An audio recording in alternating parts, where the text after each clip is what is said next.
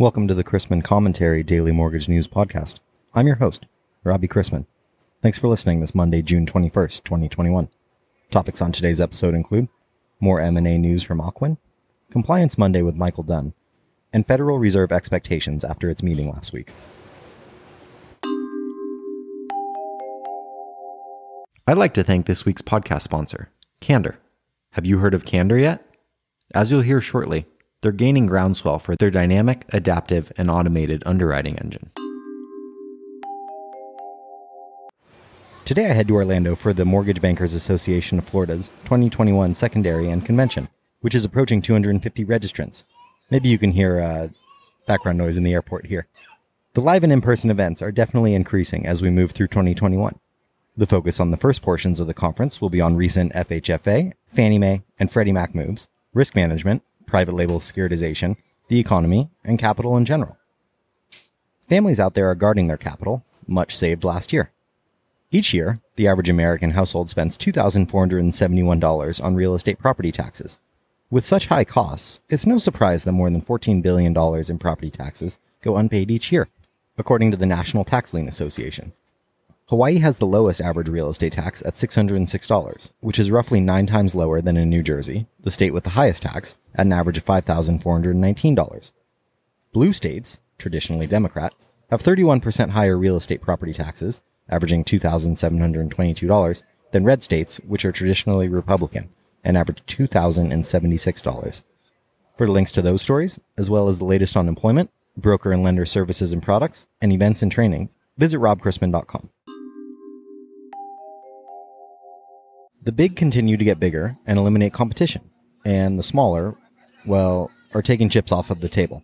The latest example is Ocwen Financial Corporation's wholly owned subsidiary, PHH Mortgage Corporation, entering into an agreement with Reverse Mortgage Solutions, Inc., and its parent, Mortgage Assets Management, LLC, to acquire substantially all of the operations, assets, and employees of the RMS Reverse Mortgage Servicing Platform. Mortgage Assets Management is a subsidiary of investment funds managed by Waterfall Asset Management, LLC. The company will also acquire all of the outstanding equity interests in RMS Real Estate-Owned Business, REO Management Solutions, LLC. As a reminder, PHH owns Liberty Reverse Mortgage already, and Ocwen, while headquartered in Florida, has offices in the U.S. Virgin Islands and operations in India and the Philippines. Under the terms of the agreement, subservicing contracts for the reverse residential mortgages currently subserviced by RMS would be assigned to PHH. As of March 31st, 2021, RMS serviced approximately 35,000 reverse mortgages, or approximately $7.8 billion in unpaid principal balance. As part of the transaction, PHH expects to assume the vast majority of the RMS reverse servicing and REO employees, and PHH will become the subservicer under a 5-year subservicing agreement for reverse mortgages owned by RMS and Mortgage Assets Management. The aggregate purchase price is estimated to be approximately $12.4 million and will be subject to certain post-closing adjustments. The transaction is expected to close in the third quarter of 2021, subject to appropriate regulatory approvals and other customary closing conditions. Welcome to Compliance Monday, sponsored by ActiveComply. Its cloud-based solution helps you engage with social media safely and meet your compliance and archival requirements. Easily find and monitor loan officer social media from one unified platform. On this episode, I'm speaking with Michael Dunn, General Counsel at FCB Mortgage. You there? Can you hear me? Yep. Gotcha. Sweet. So let's jump right in then. So we're about almost half a year into the new administration in Washington. Now that they've settled in, what do you see as the administration's biggest agenda items regarding mortgage compliance? Well, I take them at their word that they are committed to increasing homeownership opportunities as a way to address the racial wealth gap in America.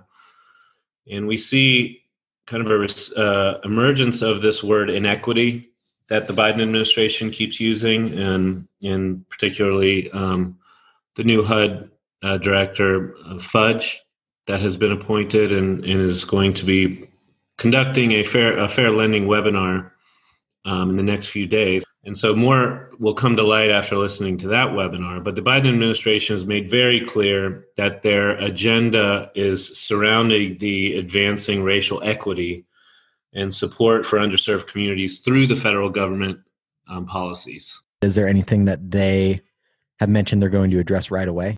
Well, on the president's memo to the acting HUD secretary concerning discriminatory housing practices, he mentioned specifically that there seems to be a persistent undervaluation of properties owned by families of color. So I believe that one of their high priority agenda items will be to address valuations, specifically appraisal policies and practices, and how those homes in those areas have been undervalued. So I believe that that is a high priority for HUD and the Biden administration. And then another thing I wanted to ask you about here was, it seems like Mark Calabria, director of the Federal Housing Finance Agency, has been in the news a lot lately, and not necessarily for the greatest of reasons. We've seen, originally it was Fannie and Freddie were going to implement a 7% cap on second homes, non-owner occupied properties, and now we've heard that it's going to be limited down to 3% for those that may be exceeding 7%. It's all up in the air. It's worrying lenders. Can you talk about that a little bit and what you're seeing from a compliance perspective? Well, from my desk, I'm monitoring the Supreme Court decision in the Collins versus Mnuchin case, which directly impacts FHFA leadership. And if, depending on how the Supreme Court rules in that case, Calabria may not be the current FHFA director for much longer. And so the Biden administration has said that they're committed to reducing the racial wealth gap, and the FHFA rulemaking is a big part of that.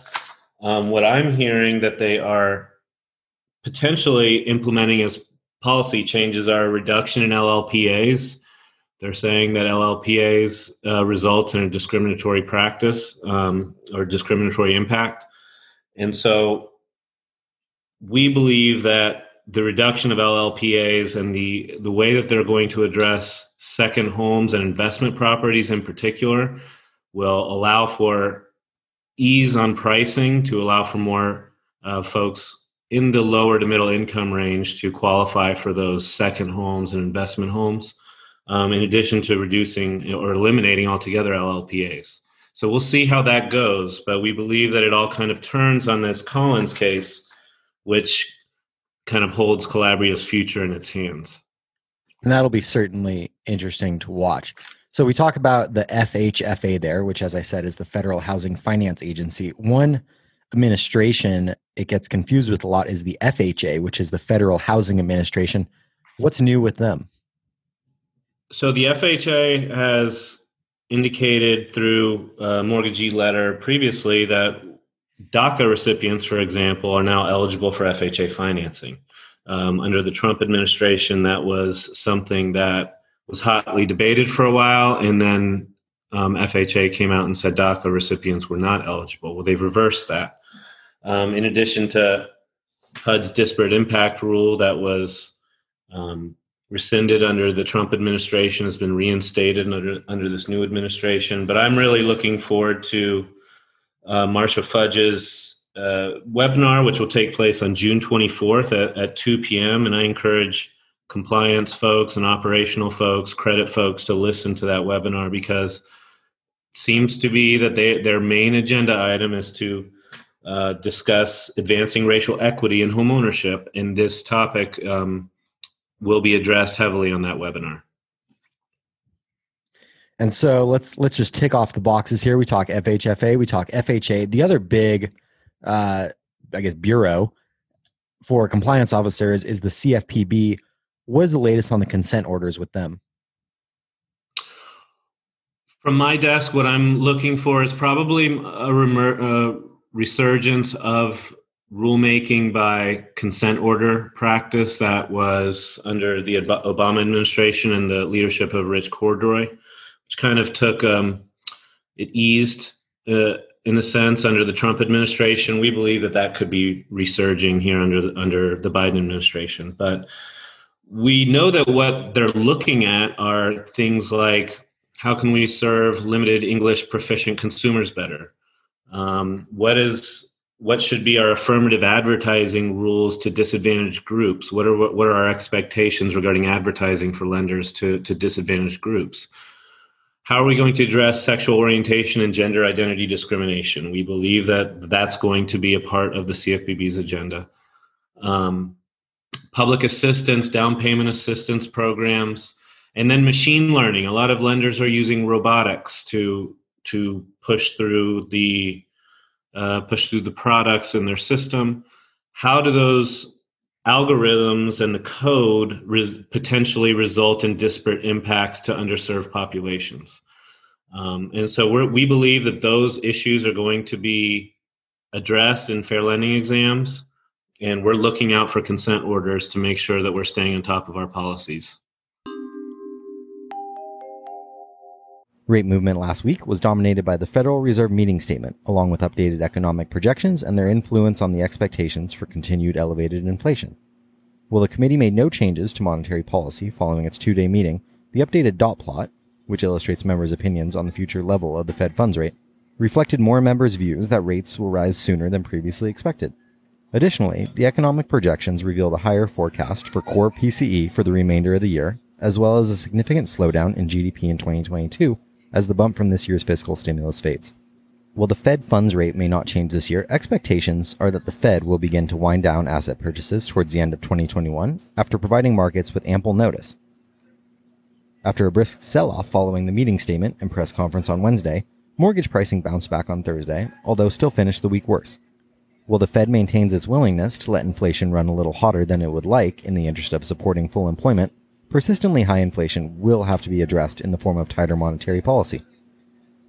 On Friday, we saw a May retail sales report that highlighted the continuing shift from goods to higher contact services now available due to increased vaccination rates.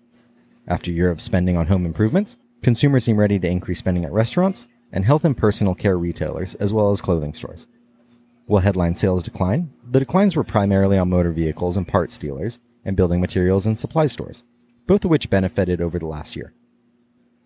Housing starts rose 3.6% in May, as demand for single-family homes, townhomes, condos, and apartments was strong.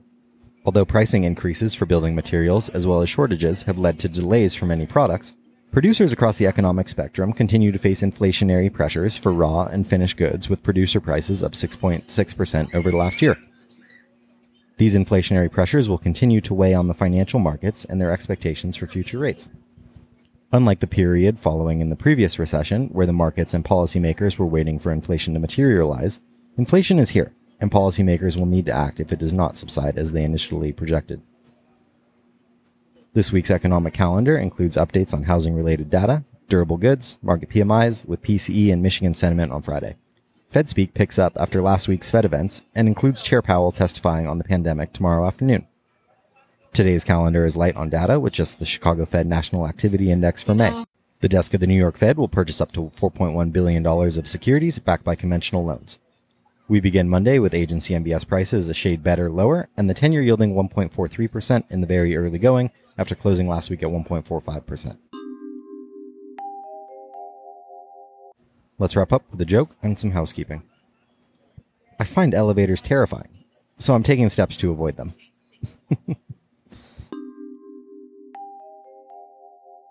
Thanks again to Candor for sponsoring today's podcast. I look forward to hearing more great things. Want to know more? Go to candortechnology.com. Tell them Robbie Chrisman sent you. If you have any questions about the podcast or sponsoring opportunities, send me an email at robbie@robchrisman.com. Visit robchrisman.com for more information on our industry partners, access to archived commentaries, and how to subscribe to the daily mortgage news and commentary. To listen to or download past episodes of this podcast, search Mortgage News on any platform you get your podcast from.